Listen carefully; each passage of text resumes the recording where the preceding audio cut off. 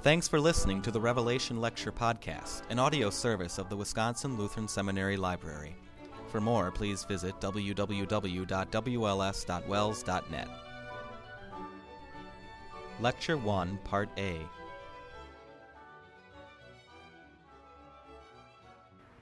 I brought along this evening both the NIV and the King James Version. I don't know which of the two most of you are planning to follow. The wording is not the same in both versions. How many of you would prefer? I would personally prefer to go through on the basis of the King James. But if most of you have the NIV, I'm willing to do that. Now, how many of you would prefer it if I would use the NIV in commenting on the book? Okay, how many of you would prefer the King James Version? Most of you don't care, I guess. Shall we see the hands once more? I thought there were about the same number of hands up. How about the NIV first? Who would like to use the NIV rather? 1, 2, 3, 4, 5, 6, 7, 8, 9, 10, 11, 12, 13, 14, 17, 18, 19, 23, 24, 25. Okay, how about the King James? 1, 2, 3, 4, 5, 6, 7, 8, 9, 10, 11, 12, 13, 14, 15, 16, 17. I guess we'll take the NIV. And then I'll bring both along anyway. And then if you have any questions about the particular wording that you have, you can ask them. I suppose I'll have to bring along my Greek New Testament, I suppose, to be able to tell which, give you an answer to some of those questions. I might just, to show you what kind of differences you have, just by way of illustration, to see the problem that you run into. In chapter 1, about verse 6 or 7, I guess it is, if you just want to look at it, I want to say something in general about the book, but as long as we're talking about different translations, I'd just like to call your attention to something. It's in verse 5, it is. Unto him that loved us. Now the King James reads this way in verse 5 of chapter 1. And from Jesus Christ, who is the faithful witness and the first begotten of the dead and the prince of the kings of the earth. Unto him that loved us and washed us from our sins in his own blood. Now if you have the NIV, you don't have washed there, you have freed us from our sins in his own blood. Now it looks a lot different in English. But in the original Greek, it doesn't look that much different at all. Unto him that loved us and washed us from our sins is this. And unto him that loved us and freed us from our sins in his own blood is this. The only difference between them is this letter, see? So, lusanti in Greek is to the one who washed us. That's just one word in Greek. To the one who washed us. And this is to the one who freed us. And the one is lusanti, and the other one is lusanti. So they sound very much alike. They look very much alike, but sound very much alike also. But that's the sort of problem that you run into when you use the two different translations. Now, I don't know what happened to the eraser. There was one here just a minute ago. Is it on a table or somewhere?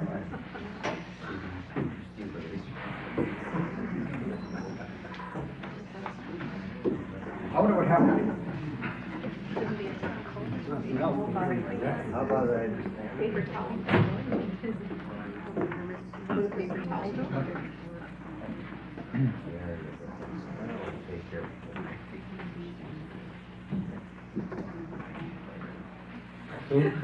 All right then. Now, before we start with chapter 1, and I want to try to get through with chapter 1 today, I want to say some things in a general way about the book. The name of the book is The Revelation. It's not the Revelations, it's a singular. The Revelation, and in the King James Bible you have the revelation of St. John the Divine. Now the word divine is really not an American word, it's an English word. Divine in English, in British English, means a theologian.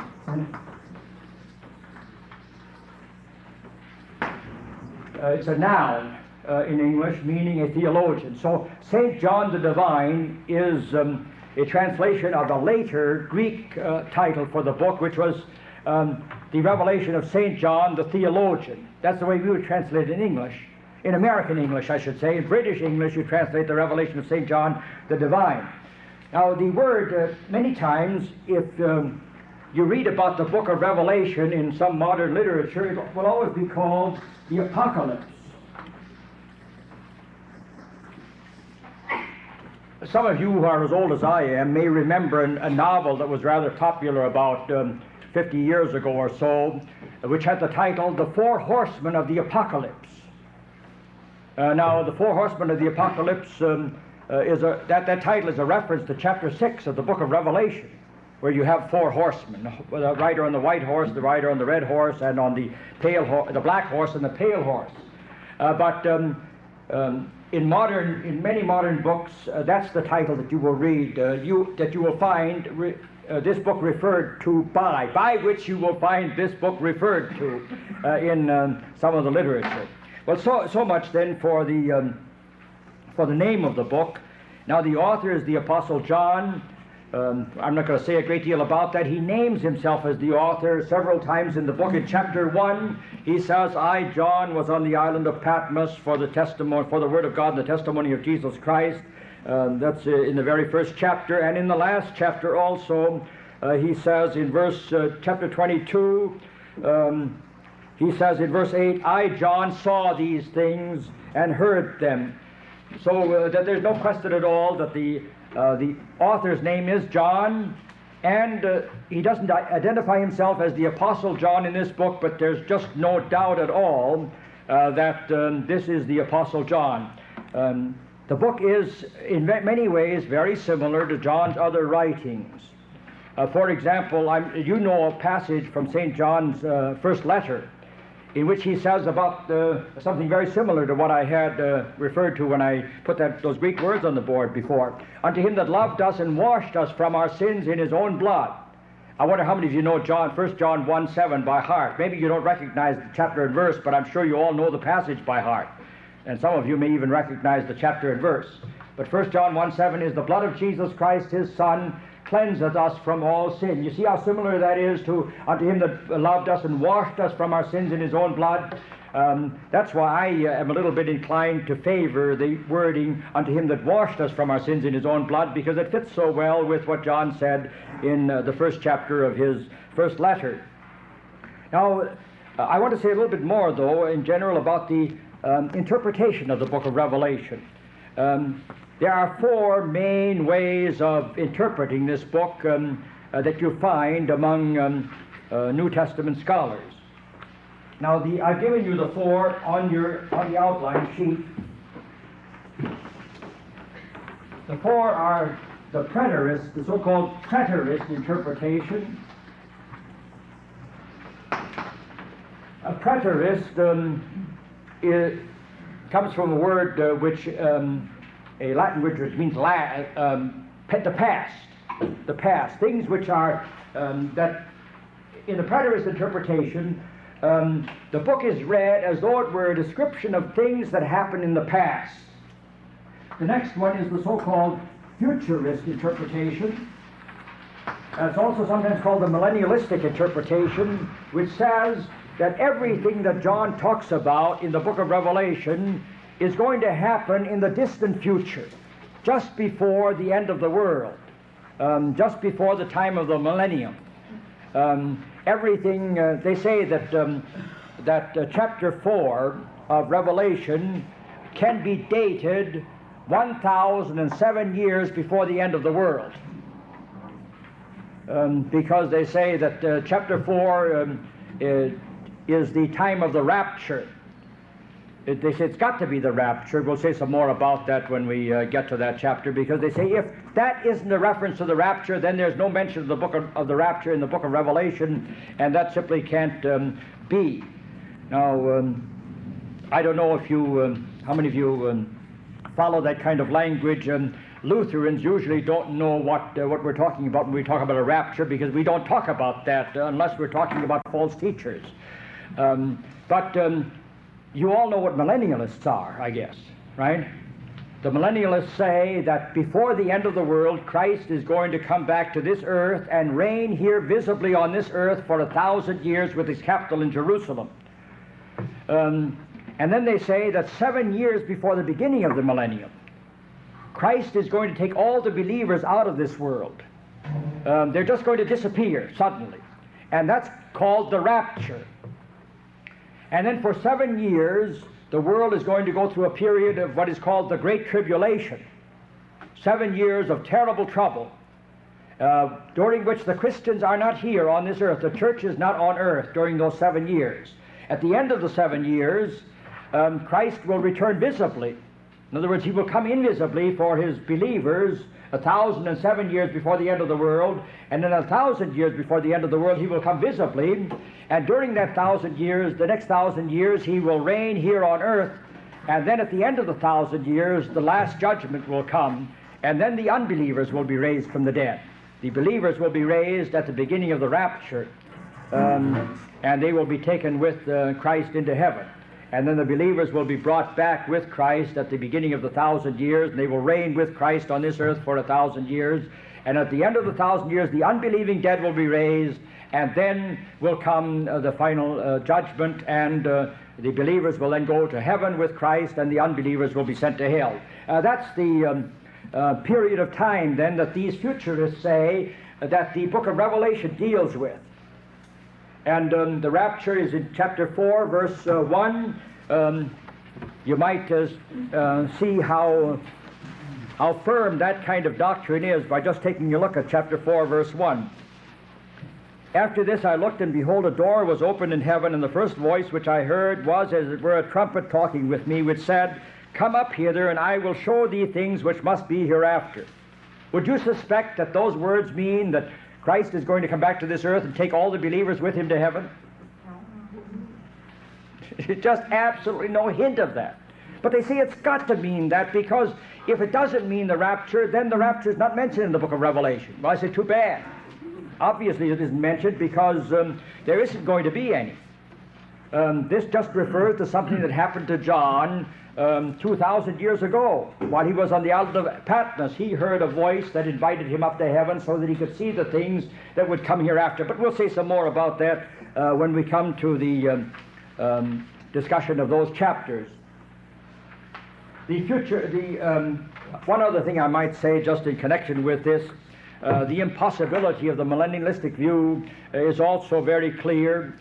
Today I just read a book by a Baptist. I was reading a book by a Baptist theologian, a book of doctrine, and he said that if one would just go by Scripture and just be guided by what the Bible says and forget everything that's been written in the church since 1830, that the discussion of the millennium would be just a footnote in a book of doctrine. He said, but as it is, it occupies a great deal of space. Now, what he's saying is there isn't much about the millennium in the Bible, but there's an awful lot about the millennium in the literature of the church for the last, since 1830. Now, and that's certainly true. And coming from a Baptist, that ought to be taken seriously, because most Baptists are millennialists. But this Baptist theologian says that in the Bible you don't read very much about a millennium. And he's absolutely right. In fact, the only passage in which you read about a 1,000-year reign of any kind is in the book of Revelation chapter 20. Now, the millennialists say that Revelation chapter 20 says that Christ will come to this earth and reign here visibly for 1,000 years. What Revelation 20 actually says, and you might just open your books to that, is that John saw the souls of those who were beheaded for the witness of Jesus, that's in verse 4, and for the word of God, which had not worshipped the beast, neither his image, neither had received his mark upon their foreheads or in their hands, and they lived and reigned with Christ 1,000 years. Now, the millennialists always say that the Lutherans don't read the Bible carefully enough, or they don't pay enough attention to the words. And sometimes Lutherans say, well, we don't read the book of Revelation the way you do. We read the book of Revelation symbolically. We look upon the book of Revelation as not being literally true. Now, I think that's really the wrong answer to give them. I think what we ought to say to them, come, let's look at the words and see what the words say. Now, you say that these words about 1,000 years tell us that Jesus will come to this earth and will reign here on this earth for 1,000 years. Now, look at the words. John says, I saw the souls of those who were beheaded, and they lived and reigned with Christ 1,000 years. Well, now, what do you get out of those words? I saw the souls of those who were beheaded. Does that sound like resurrected believers? No. John saw the souls of those whose heads had been cut off. Where were their bodies? Their bodies were lying in the grave somewhere. But John saw their souls. And the souls lived and reigned with Christ 1,000 years. Does that say that Christ is going to reign for 1,000 years? If I say, last summer, I went to St. Paul and I stayed at my sister's house for 3 days. I stayed with my sister for 3 days. Does that tell you anything about how long my sister has lived in St. Paul? She's lived in St. Paul all her life. See? But I went to St. Paul and I lived with her for 3 days. And that's what this says. The souls, I saw the souls and they were living and reigning with Christ for 1,000 years. That doesn't tell you how long Christ reigns. We know how long Christ reigns. The Revelation chapter 11 says, and he shall reign forever and ever. And the souls live and reign with him for 1,000 years. Not their bodies, but their souls live and reign with him for 1,000 years. That's all that says. And that's the way we interpret the book. We say when believers die, their souls go to live and reign with Christ. And now we'll talk about the 1,000 years, what is meant by the 1,000 years, then when we come and take a closer look at that. But all I would say is if any millennialist ever says to you that you Lutherans don't pay enough attention to the words of the book of Revelation, I would say let's look at the words and see what the words say and just believe what the words say and not one thing more.